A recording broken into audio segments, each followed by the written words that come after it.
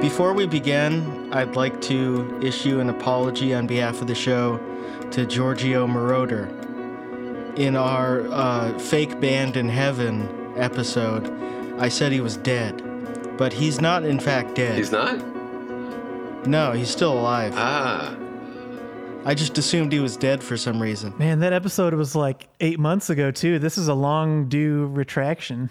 Yeah, I was getting really into Donna Summer recently. It's ironic because Moroder co-wrote a number one song in heaven with the band Sparks.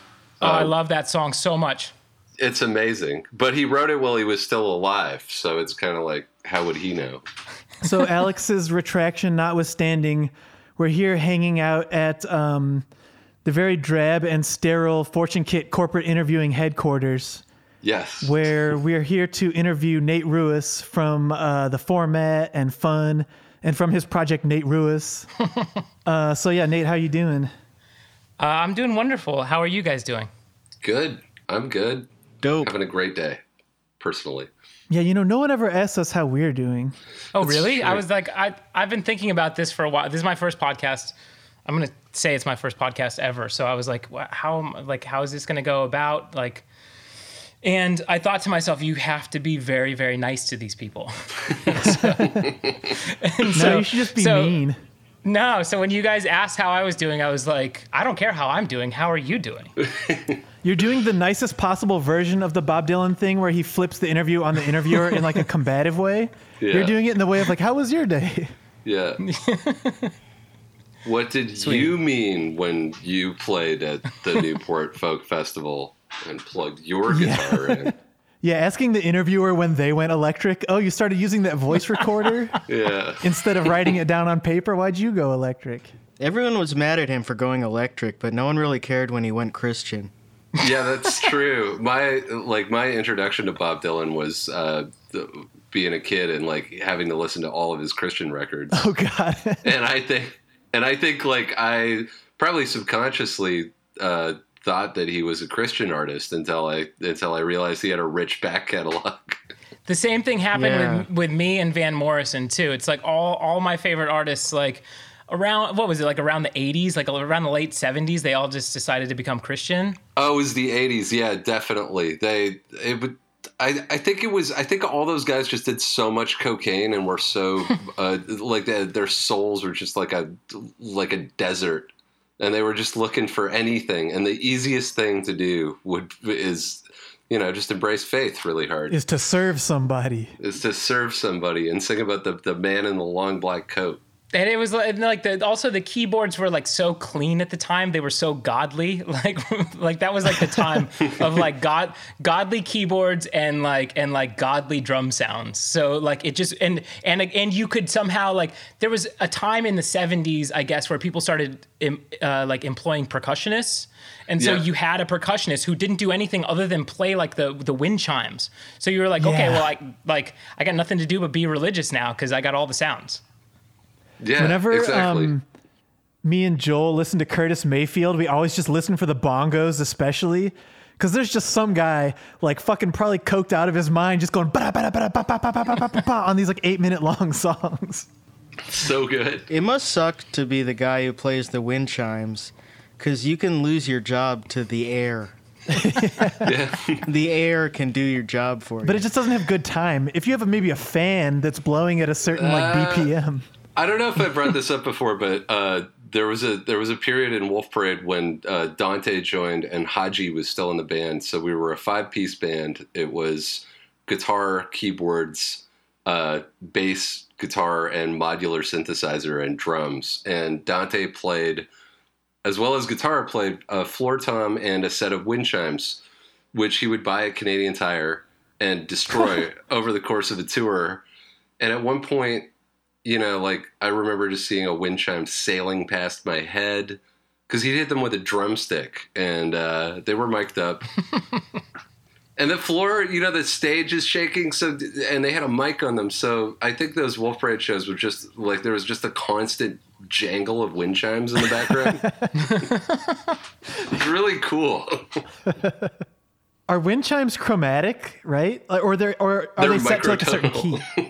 Yeah, so I don't that's know. gotta just be insane. I don't know. I'm gonna get off my fucking my F sharp minor wind chimes. Yeah, exactly.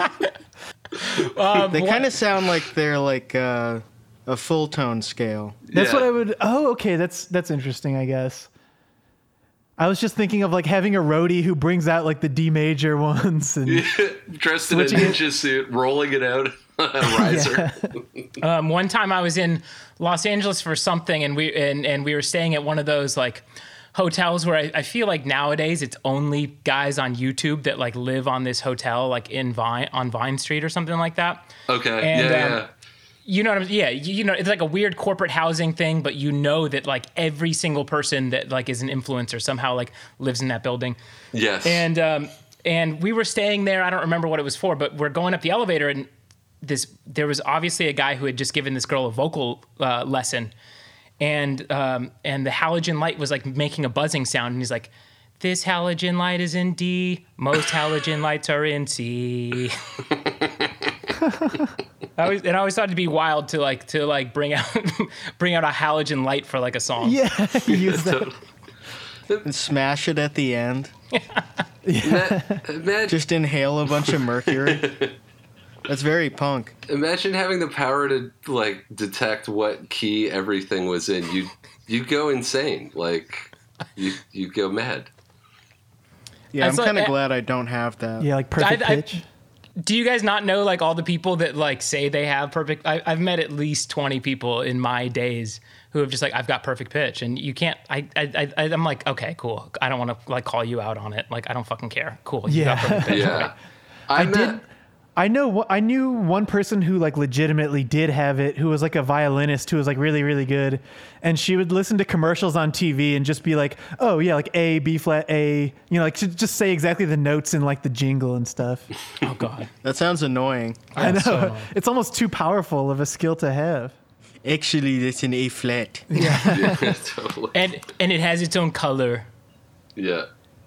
Oh, that's even more faked than perfect pitch, synesthesia. Like Kanye pretends to have. There's no fucking way Kanye has that, man. The people who have that are like messian, like serious composers and shit, not like a guy who's good at chopping samples. How do you think he designs those shoes, though? I mean, he's hearing. Yeah. If he actually had it, then he would at least say this shoe is like a C sharp right here, because they see you look sharp. Woo! So Nate, I think the main thing that I wanted to talk to you about anyway is just what you and I were talking about before, of just like how interviews suck. Okay. I mean, great. This is awesome. This is like nothing makes me happier than talking about how much interviews suck. I haven't done one in 5 years, so that should tell you just how much I love them. But I also haven't done anything in 5 years either. So, so it's kind of like they go hand in hand. But one of the reasons why I haven't wanted to do anything in 5 years is because I fucking hate interviews so much. Yeah. Yeah. I mean, they're so painful. Everything about them. What we were talking about earlier was just like even your standard interview where you're like, oh my gosh, like I remember we were going to get interviewed by Rolling Stone. So to me, that was like the coolest thing ever. And then we sat down for the yeah, I mean, like obviously, like I read it like growing up, and then we sat down for the interview, and it was honestly no different than a college like interview, and everybody asked like the same 4 questions, and then the other side of that, like then you're like, okay, I want someone to really ask me like I used to like listen to Weezer interviews back in like the mid 90s and be like, you know, like ask him about like why like he went to Harvard, like his leg is fucked up. Like I want to know about his fucked up leg. And they would just like never ask any good questions. And then I lived that. And of course the opposite of that is like morning radio guy who's like, I'll bet this is a question you've never been asked. And you're like, oh, fucking what? And then it's like something like, do you fart? You know? Yeah. And it's like, I can't fucking win. Like I'm up so early just to do this shit. And you want to talk about the dumbest shit. Like, Have you ever been asked to ride the Sibian by an interviewer? No, I've never been interviewed by Howard Stern. Oh man, that's the one you do want to get. Yeah, you're missing out. I know. My brother-in-law had been interviewed by him, and he was like a big Howard Stern head. So like, it like meant the world to him. But I never really got into it. So it's like, I don't know. Yeah, I can't imagine listening to that every day because it's like 4 hours. Jeez. And then they have an after show. I guess if you're at work, it makes sense. Yeah. But I would imagine you would get really tired of Howard Stern and Robin and Is the after show Artie Lang or whoever's on there. Is the after show kind of like they do for like The Walking Dead or whatever, where it's like Chris Hardwick recapping the Howard Stern Pretty episode? much. I think they have Baba Booey and the producers like Goddamn. replaying clips of the show. I listened to the full show once. Jesus. Or once or twice. Because I was really into the prank calls they did when I was 13. Yeah. They did hundreds of prank calls, and then I went and like listened to the show when I had a bunch of time, and it's like 4 hours long, and most of it isn't that good. Yeah, that's brutal. We need to start having like Derek and Andrew do a Fortune Kit post show. I would love that. Oh my god, that'd be amazing. That'd be incredible. Did you guys get into how? But like Dan, like Yeah. Charles, were you guys into it or not? No, I never even had like a phase of that really. I'm Canadian, so I kind of like. I mean, I was aware of its existence, but I never. I don't think I ever really had access to it. And then by the time I was like, all the jobs I had, I was working in kitchens, so I just had to listen to like fucking 311 and wait for my turn to put the Ramones tape on. You know, like. The Canadian stuff I did. Who was? Oh my gosh, the guy who Nardwuar? No, not Nardwuar. Yeah, no, Nardwuar not Nardwuar. rocks. Nardwuar would be amazing. Oh, he's the best interviewer. Like he's just he'll dig up something from your past that's like kind of fun, but also like embarrassing and takes you down a peg. And, you know, but he's got such a good heart. Have you been interviewed by Nardwuar? Never, but one of my first live shows ever was Nardwuar's band, The Evaporators. That's and were they any good? Yeah, they're amazing. They're like a garage rock band, and his stage persona is just like a kid that drank like a giant super gulp cup full of, you know, like sugar. Oh, that's Just, so like, awesome. Bouncing off the walls, like so, and it was at a time I went and saw. It was like an all ages show, but the style at the time was either you wore like, you know, like a wallet chain and a wife beater, and you did kickboxing, and you sang about how you were never going to drink. So that was one thing you could do, and the other thing you could do is do like a really terrible version of the Slint record with screaming. So it's just really refreshing to go to a show and have this dude dressed in plaid, like just be like, "Is everybody ready to have fun?" Like, Yeah, that's so awesome. It was great. I'm too afraid. I'll watch Nardwuar interviews and just be so blown away by what a great job he does interviewing people. And I'm always hoping that whoever is being interviewed understands just like what a gem they're getting by getting to do this interview. And then I think like, okay, there were like 3 years that were super hazy to me where I probably did like every interview ever. And I wonder if I'm like, shit, did I do a Nardwuar interview? And if I did, I was probably such a fucking piece of shit. So I'm too scared to ever search it to look. Yeah. and it's like and it's too bad because now I'm like, I'll watch it and I'll be like, man, I wish I like made music so that like maybe Nardwuar could like interview me or something. You should make an album called Nardwuar and then just Nardwuar really push it. Nardwuar over here. Yeah. Yeah, Nardwuar, Yeah. call me. I want to get interviewed by him and turn it around and like break into his mom's house and steal his baby pictures where you can see his penis and then just show those to him. I think Dan's already He's getting us got, started like- here. Be like, you had a band called The Evaporators. Yeah, totally. Oh my god, if you guys could get Nardwuar on the show and just do an interview with, that should be like absolutely the goal is for you guys to interview Nardwuar. That's actually a great idea. I like that idea.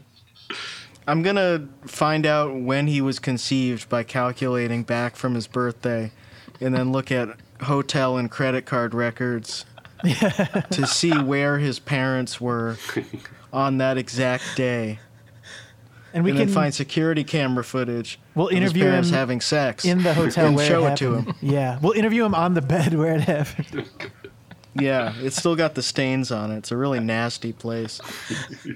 Yeah, I mean, in terms of interview, like Nardwuar is kind of a dream interview, but I think you're right. Like most interviewers are reading from your bio because your bio is essentially a list of talking points for journalists to ask you and then for you to respond, you know?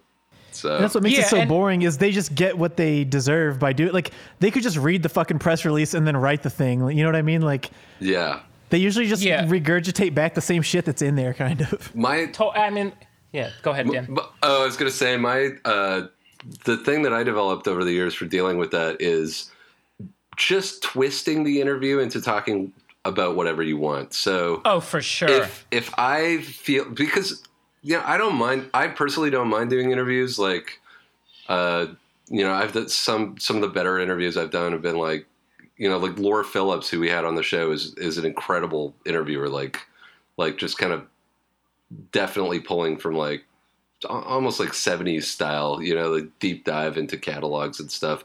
But if I'm doing an interview and I feel like people are reading from the bio and I clock it, I will just start talking about Ukrainian fascism or, post-communist politics in Yugoslavia. And I'll just find a way to like nudge the conversation in that direction. And I'll amuse myself for like 20 minutes and then it's over.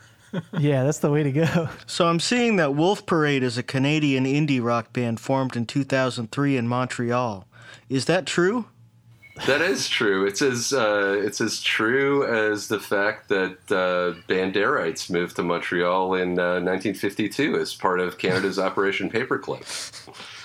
Nate, I'm seeing here that you were born on February 26, 1982, and you're an American singer-songwriter. Do you feel that you are best known as the lead singer of the indie pop band Fund and of The Format? Shit, I don't have anything to redirect it to. I'm going to defer to Dan about Ukrainian politics. It's not fun. The Red Brown Alliance. There we go. See, Nate's learning from the master here. I know this is fucking amazing. I don't know whether to feel bad. I don't know. I don't like in retrospect now. I don't feel bad for the interviewer as much, because I like it's from the top down. Like I'd met with like publicists when we were like going through it, even from our record label, that were just like, yeah, they don't fucking care. Like nobody cares. Nobody cares about any of the things that you want to talk about. Like just and I feel like that's just like regurgitated from like the top down. So even if an interviewer, I just feel like all they wanted, no one wants to fucking, they want the dumb questions and I don't think I think most people are just not like us who actually, if you like care about something musically, like want to know in depth about it. And so like it would be helpful if there was like a safe space where like musicians could go after they made an album where they like could like talk about stuff like that, and not be like something like Pitchfork. Yeah. I agree. I think that's totally right. Like it gets back to what you were saying about like Weezer interviews of like, I want to hear the interesting shit, not the boring shit. But like, you're not the only one who felt that way. There's like this core audience of people who always felt that way. And as a musician, that's who you're mainly making the music for. It is like you're kind of saying, it's like the sort of corporate infrastructure that inserts itself in the middle to be like, no, just do this really quickly so we can make it like a press release and just put it out there. And like, I think that social media has kind of opened that up a bit though, because you can just say the shit you want to say. And there's a certain core of people who will follow you and read it. And then there's a larger audience that won't necessarily follow you and check that out, but they'll like listen to the album on Spotify or whatever, you know? That's right. People almost like for sure. self-segment a little bit now. Yeah, no, I mean, I only got onto Twitter like 3 or 4 months. Like I don't know how long this pandemic has been, but that's basically when I like logged on, and I only logged on because I wanted to send like snake and rat emojis to like politicians. Yeah. And now I find myself like posting pictures of my kids, which is like something that I have like begged my wife to like never do. But I'm like addicted to this shit now. And I think I've learned, I'm like, oh fuck, like I've like wasted all my time. I feel like, like at least online, like there are people where you can have like conversations about like the dumb shit that you wish that people would ask you.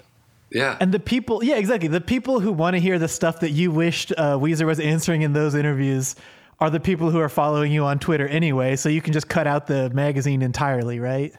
Totally. Yeah. Oh, you'd think, but then now I'm surprised. Like my followers just like they want to know the dumbest shit, and I'm just like. I had a similar experience in that, like, you know, I did music first and then got online, and kind of had to be pushed into going online. But now, yeah, I was talking with Devoika last night, my partner and operator's bandmate, and we were just like, Twitter has made kind of your basic bio-focused interview completely obsolete, especially during the pandemic. Like, who's going to want to read a 4-paragraph sort of sanitized interview when you can just go right to the source and see, like, Nate, like, can see pictures of your kids or see you posting snake emojis? You know, it's a much better, much more effective way of like connecting with your fans than talking to somebody who doesn't really want to be there and you don't want to be there. And yeah, I mean, I'm like, I only want to get back into like making music just so that like I can be like, okay, cool, I know who my people are. Yeah. I think it's interesting too to think about like, well, I think of how I want to phrase this, but like, I almost feel like you like, oh, you know, a lot of times on this show, we've talked to a bunch of people about all the kind of things that suck about the professional music industry in general. Like, you know, Dan's talked about Wolf Parade's experiences, and we talked to like Zola Jesus, and Keith's talked about this a bunch with Every Time I Die. But I think you kind of ended up in a more, like, you at some point kind of elevated into a more highly corporatized area of the music industry. And I feel like you've probably had more shitty experiences than even everyone else we've talked to, is my guess. Yeah, I'm curious about that. Yeah, I mean well, I don't know, because it's one of those things where it's like suddenly you get paid, and then everybody's paying for everything for you. Those long drives, as much as you love them, like in a van, that is like that's some like backbreaking type of stuff, you know? Yeah. Or all just what it means for most musicians. That's like, it's much more rewarding. But all the major shit like is why I don't do it anymore. Did you? It's not. It wasn't all the like the exciting like. It wasn't the things that I was excited about when I was like in my 20s, which was just like going across the country and loading in your own stuff and doing all of that stuff. It was everything after that. It was like it was the interviews. It was like just nonstop. It was like 3 straight years of just like having to like be something. That I just don't think that I realized somewhere in the middle of it that like, oh shit, like that's not who I am. That's never who I was. So like I gotta get out of here. Yeah. Yeah. That's what George Harrison did after they got like almost killed in Thailand or something for insulting the king. 1966. Yeah. Just decided they weren't going to tour anymore. They weren't going to do any shit. And they didn't have to. No, they could just... They made more money after that. Yeah, they could just make children's music at home. And Yeah. Wait, Alex, are you like a big Beatles fan? Yeah. And then Dan, you're like not a Beatles fan. I like the Beatles. I like some of the Beatles. Dan makes a convincing argument that they're the greatest children's band of all time. When I read that at one point, I was like, fuck, like this was my favorite band ever, and now I'm never going back again. Sorry. I think both things are true though, because like Strawberry Fields Forever, stuff like that. Some of that's just like the best pop music of all time. But then really goofy Paul McCartney songs like Obla Di Obla Da. That shit is pretty fucking like kindergarten-y, you know? Well, Strawberry Fields Forever is about being a kid through the lens of LSD, which really does help you get in the mindset of like a 4 or 5 year old if you want to. That's true. So you can like understand it when you are 4 or 5 years old or you're on acid. Yeah. The first time I did acid, I had this spontaneous recollection of a computer we had when I was 4 that I hadn't thought about for, 14 years? What kind of computer was it? It was a DOS computer. Big, bulky white one. And it had a bunch of games pre-installed on it. Do you remember any of the games? I don't. I might have to do DMT for that. Yeah. You're gonna have to do ayahuasca to remember what was on the DOS computer. Yeah. One aspect of that computer is going to come back for each different drug you do. Yeah. It's like a jigsaw puzzle. Has anyone here ever done ayahuasca? I have never done ayahuasca. I had a friend who went to an ayahuasca, a friend who's a journalist went to ayahuasca retreat and simultaneously was like, this whole thing is a giant grift by a bunch of like weird white people. Oh, totally. And also, I think almost got kicked off the first ayahuasca, whatever the not a compound, but a center, got kicked out for just generally having bad vibes. By the way, I would consider those like the best vibes. Yeah. I mean, I think this person has excellent vibes, but I mean, like those any anti-ayahuasca vibes are my vibes. Yeah. Yeah, ayahuasca is definitely like the drug of choice for like upper middle class Brooklynite like yoga instructors to do with their spiritual guide once the yoga studio closes for the night or whatever. Yeah. Yeah, your chances of having dreadlocks as a white guy definitely raise exponentially. Yeah. And having grown up around a lot of hippies in kind of a remote rural environment, I'm not surprised to hear that like there are some opportunistic dudes with dreadlocks just carving out little kingdoms for themselves down there as like like your trip guru. Yeah, totally. What a nightmare. You try to be like a trip guru with just like a normal white guy haircut and you keep getting passed over for those guys. And you're like, well, if I'm serious about this profession, I got to go full dreadlocks. I want to be a trip guru for people who are smoking really strong weed for the first time. And kind of that'll be my grift. Oh my God. So it's all going to be like 17-year-olds. Yeah. It's going to be me. I'll come loaded with, I'll just have snacks and like a flash drive full of like really good movies, you know? In college, I always thought that weed dealers should start offering like package deals where you get like an eighth and a couple records of like Led Zeppelin and Pink Floyd, and you get a bag of chips, and you can get like the premium package, and you know, Donnie Darko. Yeah, you got to exactly Fight Club. You got to upsell. Yeah. Wait. What's the drug one that like all my weed friends watched? Requiem for a Dream. Ass movie. Fear and Loathing. Yeah. Fear and Loathing. No, Requiem for a Dream. It was like that's all they would do is watch Fight Club and Requiem for a Dream like over and over again. It's the most nihilistic fucking movie. It's like Reefer Madness filtered through Gen X. It's it's Reefer Madness but for amphetamines. If you try it once, you'll die. I never smoked weed because like my best friends did it for me, and then they all like they would all go up to me and be like, "You're making music, but are you really making music?" And I was like, "Well, you guys literally don't do anything. Like, what the fuck are you talking about?" I think out of us three, Alex is the only one who's a weed guy. Yeah. Oh yeah. I'm not a weed. I'm always hooting on it. Just hooting on that weed. I'm toying with the idea of becoming a weed guy because it's legal here and it's super easy to get. But then I remember how weed affects me, and I don't want to be that person. Yeah, I think I it's just want to do sometimes. psychedelics, just psychedelics, and that's it. I like just like listening to music and smoking weed, but I don't want to talk to anyone. And the only time it ever comes up is socially, and socially is when I don't want to do it because then I'm just gonna be stupid and forget what we're talking about.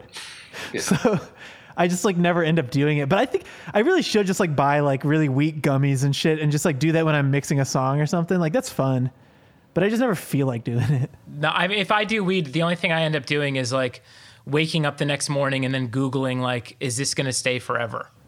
Yeah. I mean, like every single time, and it always lasts like it lasts for like 4 days. It's terrible. I've become an alcoholic just so that I never become a weed guy. Hey Nate, you don't look so good, man.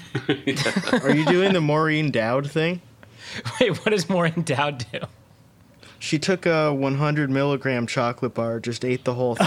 That's hilarious. Her first time, and she like saw the devil and was just like on the floor, I in mean, the with fetal me, position. yeah, I definitely like I get a little restless. Like I'll have like a little tiny piece of like a gummy or Jolly Rancher, and then I'll be like, it's been 5 minutes. This shit hasn't kicked in, so I'll take like a bigger bite, and then I'm sitting in the studio being like, what are we ordering? Everything is moving so slow. I'm speaking right now, but this is taking forever, and then like someone has to put me to bed.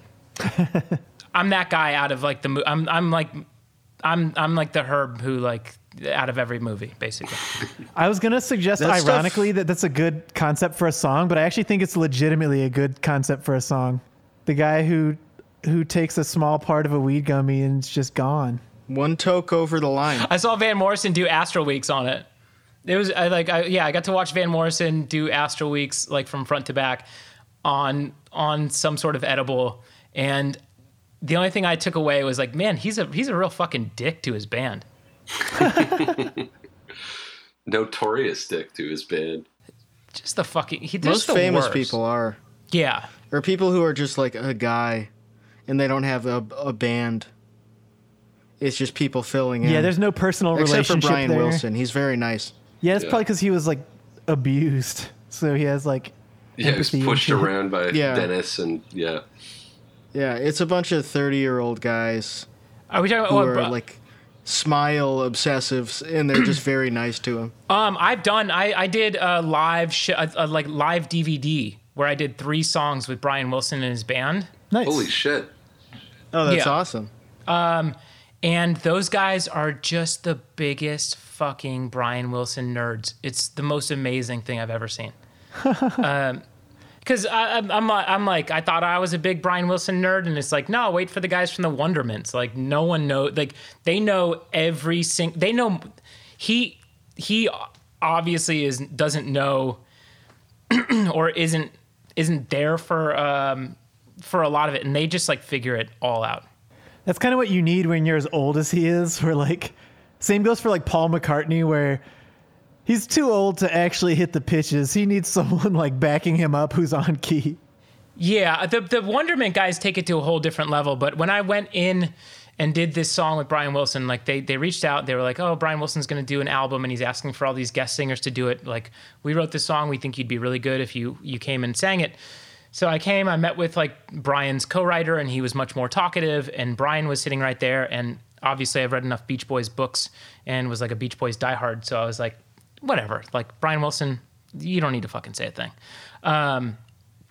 And then they put me in the booth, and they're like, okay, you know the song, like start singing the song. So I start singing the song, and Brian Wilson's just like, you're flat. Oh, nice. That's great. And I'm like, fuck this guy. Like, I'm gonna show Brian Wilson what the fuck is up. So I start like, I'm like, okay, I'm just getting warmed up, Brian Wilson. Like, let's do this. So then I like started singing, and he got really into it, and he stood up, and the next thing you know, Brian Wilson is writing like 20 different harmonies. Oh shit. And he's having me sing every single one of them. And he's singing into like the talkback mic and being like, can you do this? Can you do this? Can you do this? And I'm the worst person ever with harmonies, but I had never tried so hard to listen to someone in my entire life. Yeah. And Yeah, that's awesome. And it was just so amazing to hear like what Brian Wilson. Like once the music started, I've never seen anyone so engaged and also just so good at what they do. That's amazing. That's got to be the only place he feels comfortable, I bet, entirely is writing and creating. That was, yeah, that was kind of like the takeaway that I got from the whole entire thing, because he really was just kind of like, I don't care.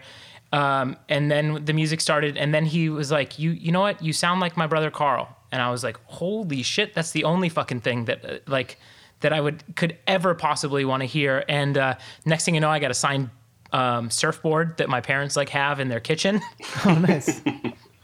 It's rad. And then he asked me to do a few songs with him live, and all those like Brian Wilson guys that play in his band. And he's so nice to everybody. He's so nice to all of them, and they just care so much about like the Brian Wilson legacy and making sure that those songs sound as special as like they do when you hear them the first time. So it was like one of those amazing moments. And I had asked to do this really obscure, or kind of obscure song called "Hold On, Dear Brother" from Carl and the Passions. And so like, obviously like they're all nerds. So they all like lit up and were so excited to do like this song that they never got to play. That's Rad. awesome. That's an incredible experience. I got to see them do Pet Sounds in full live Oh, nice. in like 2015, 2016. It was great. I mean, my man, he's still got it, and they back him up so well. I think that's a show like Mike Love. Who wants to fucking see Mike Love? I don't. Yeah. Yeah. I want to see him without his hat on. Take the hat off, partner. I'm pretty sure I saw a really bad version of the Beach Boys when I was very young, like 5 or 6 in Vancouver.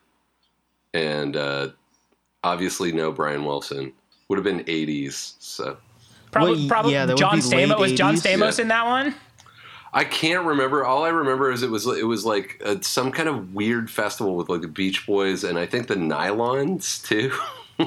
It was not good. That was an insane era of culture because the Beach Boys were on Full House and they were also on Home Improvement and probably other shows too. That was after Kokomo, and they just had this enormous cultural presence all of a sudden, even though Brian Wilson wasn't involved. It was just Mike Love and Carl and Al Jardine, and like then that went away. It was very weird. Yeah. They would just show up. They would just be on a sitcom. Yeah, I know you and me have talked about that, Alex, how like I hadn't realized before that Kokomo was like late 80s, right? Like it was like 88 or something like that. Yeah, something like that. It was like way, way after. And it was just like a weird second life for them, but off a really shitty song. It's an okay song. It's very stupid. It's really annoying, though. And I man. hate Mike Love. There's a part in there where Carl is doing a falsetto toward the end of the chorus, and there's like a little peek into what made the Beach Boys great. There's just like a little echo of it in there, and then it goes back to Mike Love. God, Just the fucking worst guy ever. absolutely. Every band's had a Mike Love. Like, the goal in being in a band is just to never fucking be Mike Love. Yeah, or to immediately identify the Mike Love and neutralize him. Yeah. Yeah. Okay. Cool. I was just thinking about, you know, like bands where, you know, it's a bunch of hired guns and you're backing up a legend or whatever. But are you guys familiar with the Buddy Rich Clams tape? Yes, of course. No. No. You can. What is it? You can take Manhattan and get the fuck out of here. That's right. That's so Buddy Rich is on tour in what is it? It's like late 60s, maybe early 70s. Or maybe it's mid 60s, but he's got a group of hired guns and he's just chewing the band out every night. So one of them records him, and I'm just going to read a little bit of this. Shut that fucking door. I'm up here working these balls off, trying to do someone a favor, and you motherfuckers are sucking all over this joint. What kind of trumpet section do you call this? Saxophones? You gotta be fucking kidding me. How dare you call yourselves professionals? Assholes. You're children. Where the fuck are you? Trombonist, you got your fucking horn so deep in the bell, we don't even need a band. You afraid you won't be heard? Everybody can hear your fucking clams out there. They don't need a mic for that. You're taking up too much time. You're blowing your brains out. And what do you play? Fucking clams. One more clam and this whole band is fucking through. Try me. I'll put you on the bus to Detroit. It goes on and it's on. So funny. It's Man, he was just there were no talking. beards. He yelled about someone having a beard in the band. That's right. Yeah, he flips out about their beards, their sideburns. Apparently he was such a dick that people used to call him or call his wife after he'd passed away and be like, "Is Buddy there?" And she'd be like, "No, he'd passed." And they'd be like, "Okay, good. I was just making sure." Yeah, he wasn't that good to merit being like that. He was a drummer. Especially when you're a drummer. Yeah, Even the best drummer in the world, you're a drummer. it's true. But it was his Yeah. band. He was playing lead drums. Yeah. You got lead drums and then you got rhythm drums. Yeah, Buddy Rich had lead drums. I guess you could be lead drums if you have like toms that are tuned to every like semitone. Totally. You're just surrounded by like 12 toms and you're just moving around. I think Neil Peart tried for that. Oh, he literally did have something like that. Yeah, you're right. Like even a couple octaves of just like shit behind him. King. He was R.I.P. lucky they blew up right away. After Fly By Night came out, Yeah, he didn't good have to call. lug that shit around. Yeah, you're playing like small venues where you're like loading in yourself and you just like have like fucking a separate van full of fucking drum shit. I wonder what the artistic progression of Rush would have been had they not blown up and had to load their own shit. Like, would Geddy be playing Moog Taurus pedals and like a Prophet and a double neck bass? You know, would they have just? They probably would have hired more people. Yeah. It would be a 7-piece band. So it would just be Broken Social Scene. They would have, Yeah. they would have just jumped 20 years later in Toronto history. Oh, I was going to say, James Brown was notoriously horrible to his band. He wouldn't let them do drugs or do anything cool. But then, on his own time, he was doing PCP and raping women. A lot of people who were nasty to their band. I think the guy. I don't know about the raping, but I think Kevin Rowland from Dexy's Midnight Runners was like the same exact way. Oh yeah, he was a notorious prick. I did not Yeah, he know was- that. He used to be so mean to his band, and no one could do drugs, and no one could do anything like that. And then like I think he was on the side, like just like a pretty bad drug addict too. I feel like you got to have at least 2 hits before you can have an ego. You'd be really Totally. surprised. Yeah, I know. Played with a lot of. The key is to have the ego from the beginning and just be a dick your whole life. I That's the think key. some people literally like there was. I don't know if this is still a thing, but in the early 2000s, like around. You know, when dance punk and like the hot heat era, like even Yeah. pre LCD sound system, I feel like a bunch of people thought that was the way to do it. Is that, you know, you're opening first of 5 and you roll in and you're just a complete asshole to everybody.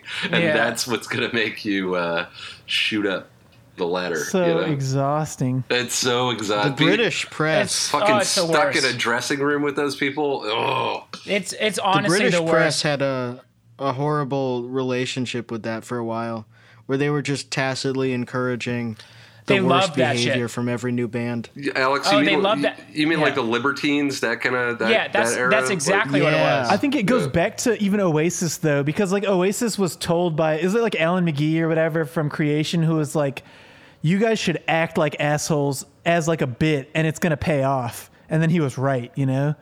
Like He was. I don't remember where they were playing the show, but they had to take a boat. I don't know if they're going to like France or somewhere else to play their first show out of England or whatever, but they just intentionally caused a scene to get arrested so they couldn't play the show to make big headlines. And it all Amazing. completely worked, you know? So I think Yeah, that Oasis era is when a lot of that shit got, you know, into the bloodstream of like British music press, you know? I bet it was the fucking boat from Dover to Calais, which is like a passenger ferry. yeah. And I've been That's on even that boat funnier. so many fucking times. Like you drive on and you get off, you get upstairs. And it's just like British misery surrounding you. Like Oh my god. fucking I thought duty like, free shop, and like, what are you gonna do? You're gonna flip over some old lady's congealed baked beans tray? You know, like it's pathetic. That was the time. That was absolutely the time. Like the Libertines, and then all they would do was they would just get the most press ever, and I would be like, I've never even heard like a fucking song, and the British press was so dumb. All they wanted to do was like tell, everybody that this band was the best band just because they acted like Oasis. Are they a good? I can't think of a single Libertines song. I liked them when I was in high school, which is the time that they were like 2004, 2005.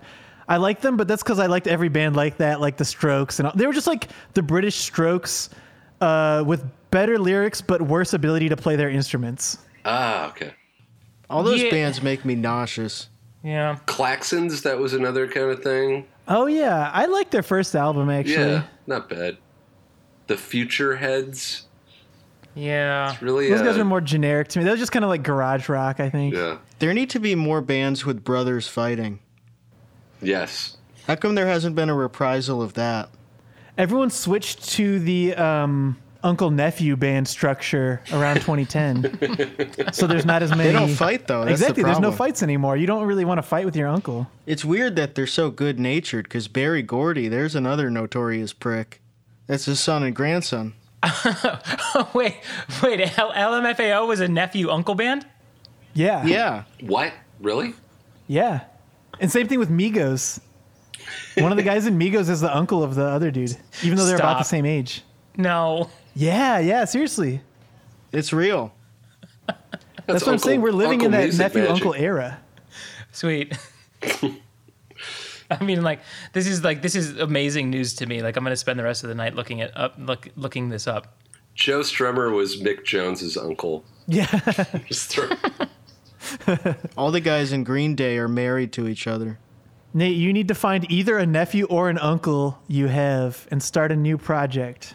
I mean, I don't fucking have any of that. My son, I guess my son could be in a band.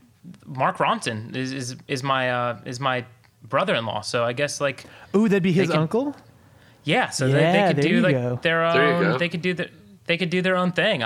They kind of work on shit on the side, and I'm always kind of looking at them because I don't play an instrument. So I write everything in my head, and I usually have to go to someone and tell them how to play something. But sometimes he'll come over and start playing the piano, and then I'll see Levon run over to him, and I'll be like, "Oh shit, they're trying to do something behind my back?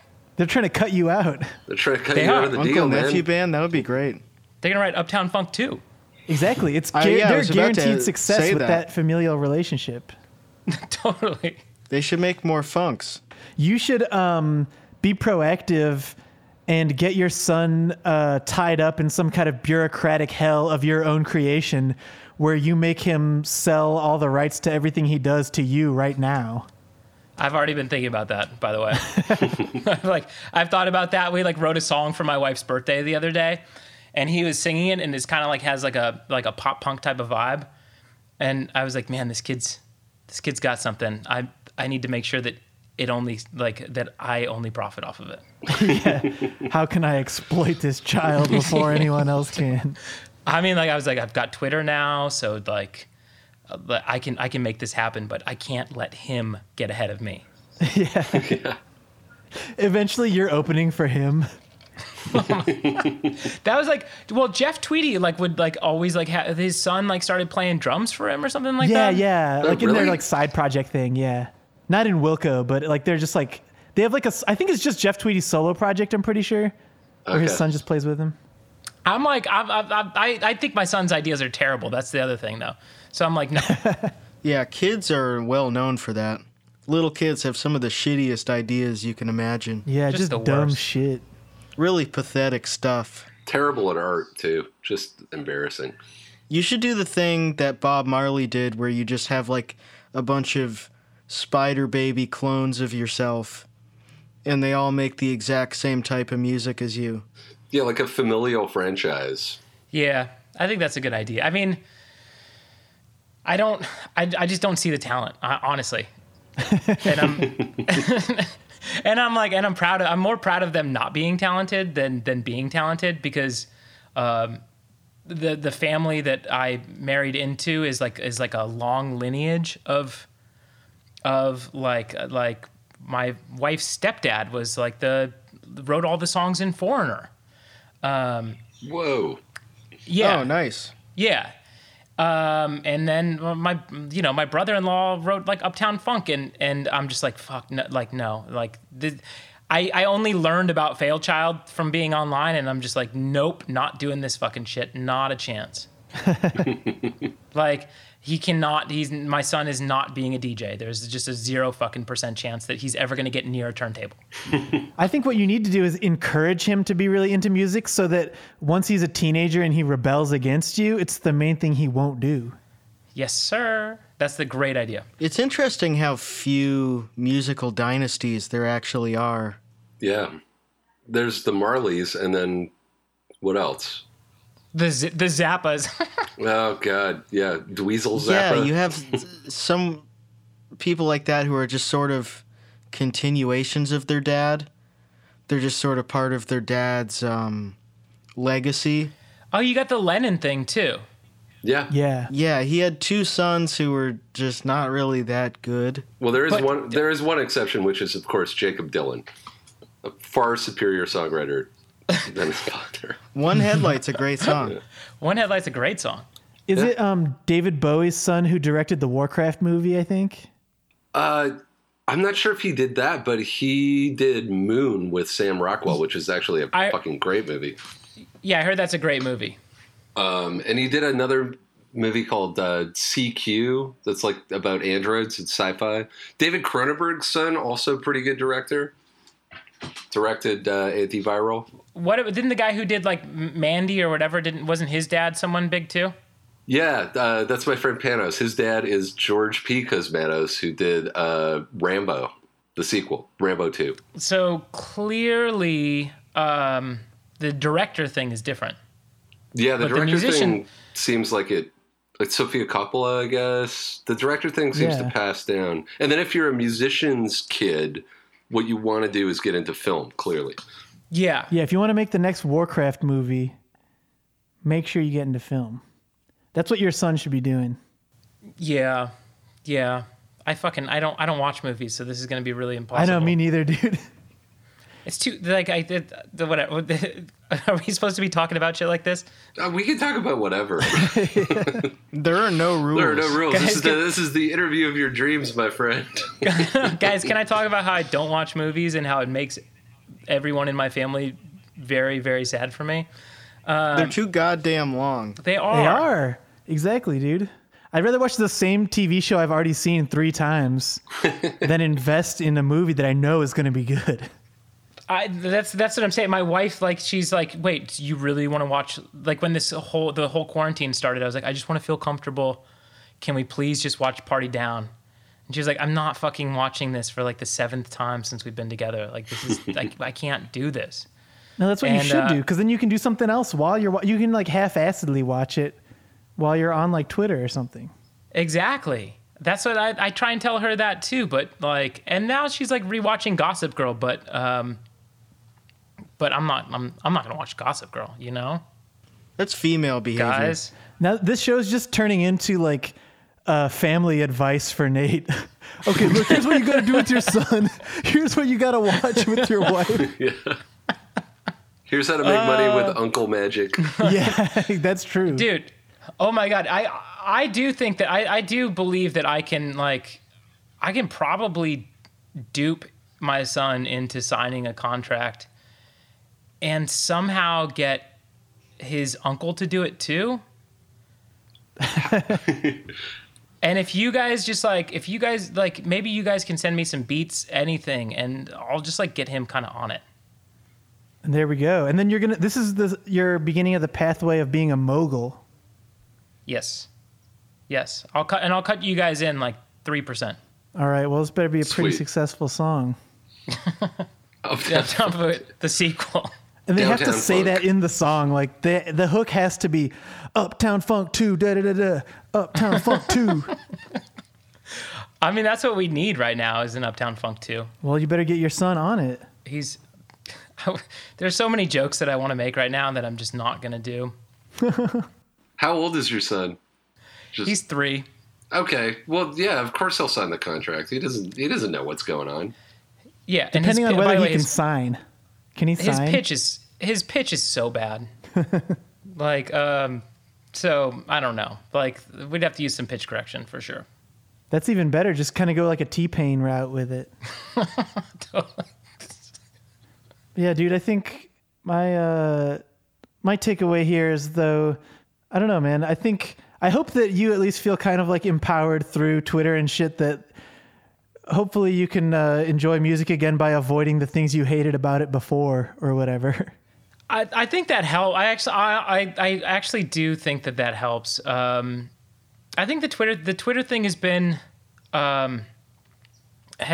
great, because you're like, okay, well, these are my freaks. Like, all right, I'm gonna roll with these like weirdos. Yeah, yeah. I think this. I mean, especially, I think all of the stuff we were talking about like terrible interviews and stuff that we've talked about in the past, of just the sort of untenable ridiculousness of the music industry. I think it was always headed in this direction, but like the pandemic accelerated everything by 5 years and just really exposed how kind of irrelevant, like, doing press tours like you did for those 3 years, it's just pointless now.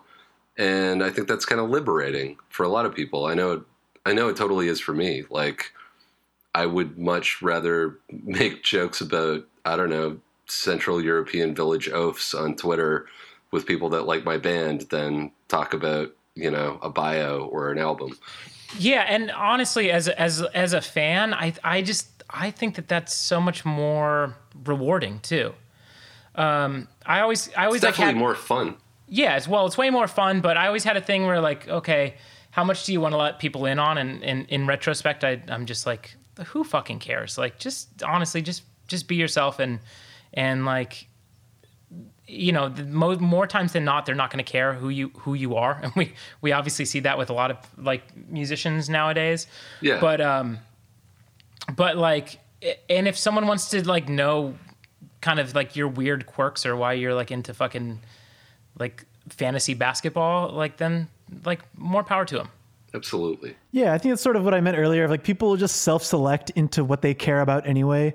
If they don't give a shit about that stuff, then they're just going to listen to Spotify and they'll see when you put something new up on there, you know? But if they do care about it, then they'll engage with it. And yeah, you don't need to worry about that much shit. You know what I mean?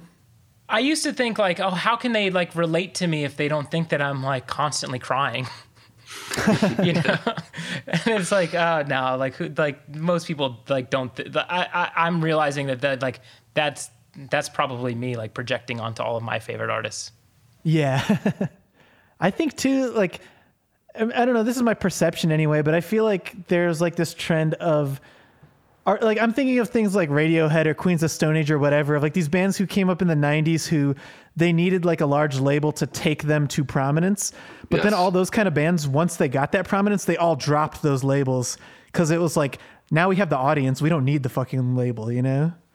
Yeah, the label is the vehicle that gets you to your people or whatever. And then, you know, after you peak out, you're going to shed casual fans. And what you're left with is your folks, your people. Yeah, for sure. Yeah, and I will never stop being a casual fan of Radiohead. I've listened to Creep over 100,000 times, and I've never heard a second of any of their other songs. Yeah, I mean, major labels, they seem, I'm like bound to a contract from one, and I think they hate me because at the very peak of everything, I was just like, no, I'm totally done with this shit. But they seem, I'm a little bit clueless, but they seem completely irrelevant, like, nowadays. That's my impression too, anyway. Yeah. You would know better than me by being closer to it, but it does seem to me that way. I mean, I don't know. And I also just don't know. We were always waiting kind of in the middle of it. And I guess when I had like all the big songs, it was kind of right at the very end of when people were also buying music. Mm-hmm. And then I released my solo album, and this was like 3 years later. And then suddenly it was like, oh yeah. No, you're going to get like this many downloads. You're still going to be like in the top 5, like Billboard chart. And I'm like, I sold this many albums like 15 years ago in my other band, like on the opening Yeah, week. numbers like, just plummeted. Yeah, and somehow like I sold like this many and I'm in the top 5. Like that's crazy. that's But why they're they've like, started to include Spotify streams in the Billboard chart in order to pad the numbers. Like, Yeah, they really everything's fine. scrambled to rejig the metrics. You know, like it's totally maybe 90% lower physical sales. What do than the 15 charts years look like ago. right now? That's a good question. We should do a chart review every episode. Is it, The Hot 100. oh, for sure. we go through all 100 every week, and then if we have time, we talk to the guests. Harry Styles. DaBaby has a new song called Rockstar. Seems like people should stop making songs DaBaby. called Rockstar for a while. There's like one every Yeah, there's year. been quite a number of those. Blinding Lights, The Weeknd. I heard that one. It was okay. Is One Margarita on there? I think when we looked at it, it was like in the top 20 to 30, so I would guess it's in that range. I don't see it. Got some Taylor Swift. Got some Little Mosey. Got some Dua Lipa, who is recently posting some inflammatory nationalistic shit about Greater Albania. I agree with that. Oh, man. Greatest From Albania, the if you will. Danube to the Aegean Sea. Albania. That's right. Albania on 5 Cs. Pop Smoke featuring 50 Cent and Roddy Ricch at number 30 with The Woo. Wow, I'm also surprised that 50 Cent is in that equation. I'm glad he's on there. I miss him. He needs to Yeah. reboot Blood in the Sand. Yeah, he needs a new Time game. for Blood in the Sand 2. Juice WRLD is on there. I thought he died. He has like a posthumous album that just came out, so that's why. He's on there a bunch of times. It's pretty impressive. Maroon 5 is a band that seems to perpetually be on this chart, and yet I don't know. I get the impression that they're essentially a solo project at this point. Yeah. It just seems like it's Adam Levine doing whatever he like. It's not like it's kind of like Fall Out Boy, where they had the trajectory where they're less and less of a band and more of like a songwriter-y thing, you know? What is- Yeah, I mean, Oh, I'm well versed in the Maroon 5 stuff. I did something on like I wrote a song for them like 2 albums ago, and it was literally fuck it, whatever. It was just me like one night being like, okay, like to the producer, I'm gonna like just sing something into the microphone. And then let's have dinner, and I'm gonna go. and then that was a song on their album. Wow. Was it Yeah, Moves Like that's a- Jagger? It was not Moves Like Jagger, damn. but I know a lot of people in that band, and they're very talented. So it's kind of, I mean, those first few albums, like for what they were, it's just like that's cool, man. Like, Yeah, totally. why not? Songs Yeah, About Jane was agree. great. That was that had so many singles on it. That's what I'm saying. And then that was all of them writing it like together. I guess that And it- validates what I was saying of they were like a band and then they became like a glorified solo project maybe, but not to Yeah. get you into trouble here if you know them. I don't want you to Fuck, like man. They're sort of What like an the AI fuck? that kind of takes the Billboard charts and like morphs into it, which is interesting in its own way. I want to talk shit about everything that you guys bring up to me, but not Maroon 5. All right, well maybe we should wrap it up anyway of yeah, I feel like we had a good conversation here. Yeah, we got some family advice in. We went through the Billboard charts. Yeah, now everyone knows what's number 1 on the chart. That's what people listen to this show for, to find out what's number 1. Yeah, the chart show. Guys, I'm so happy to be here.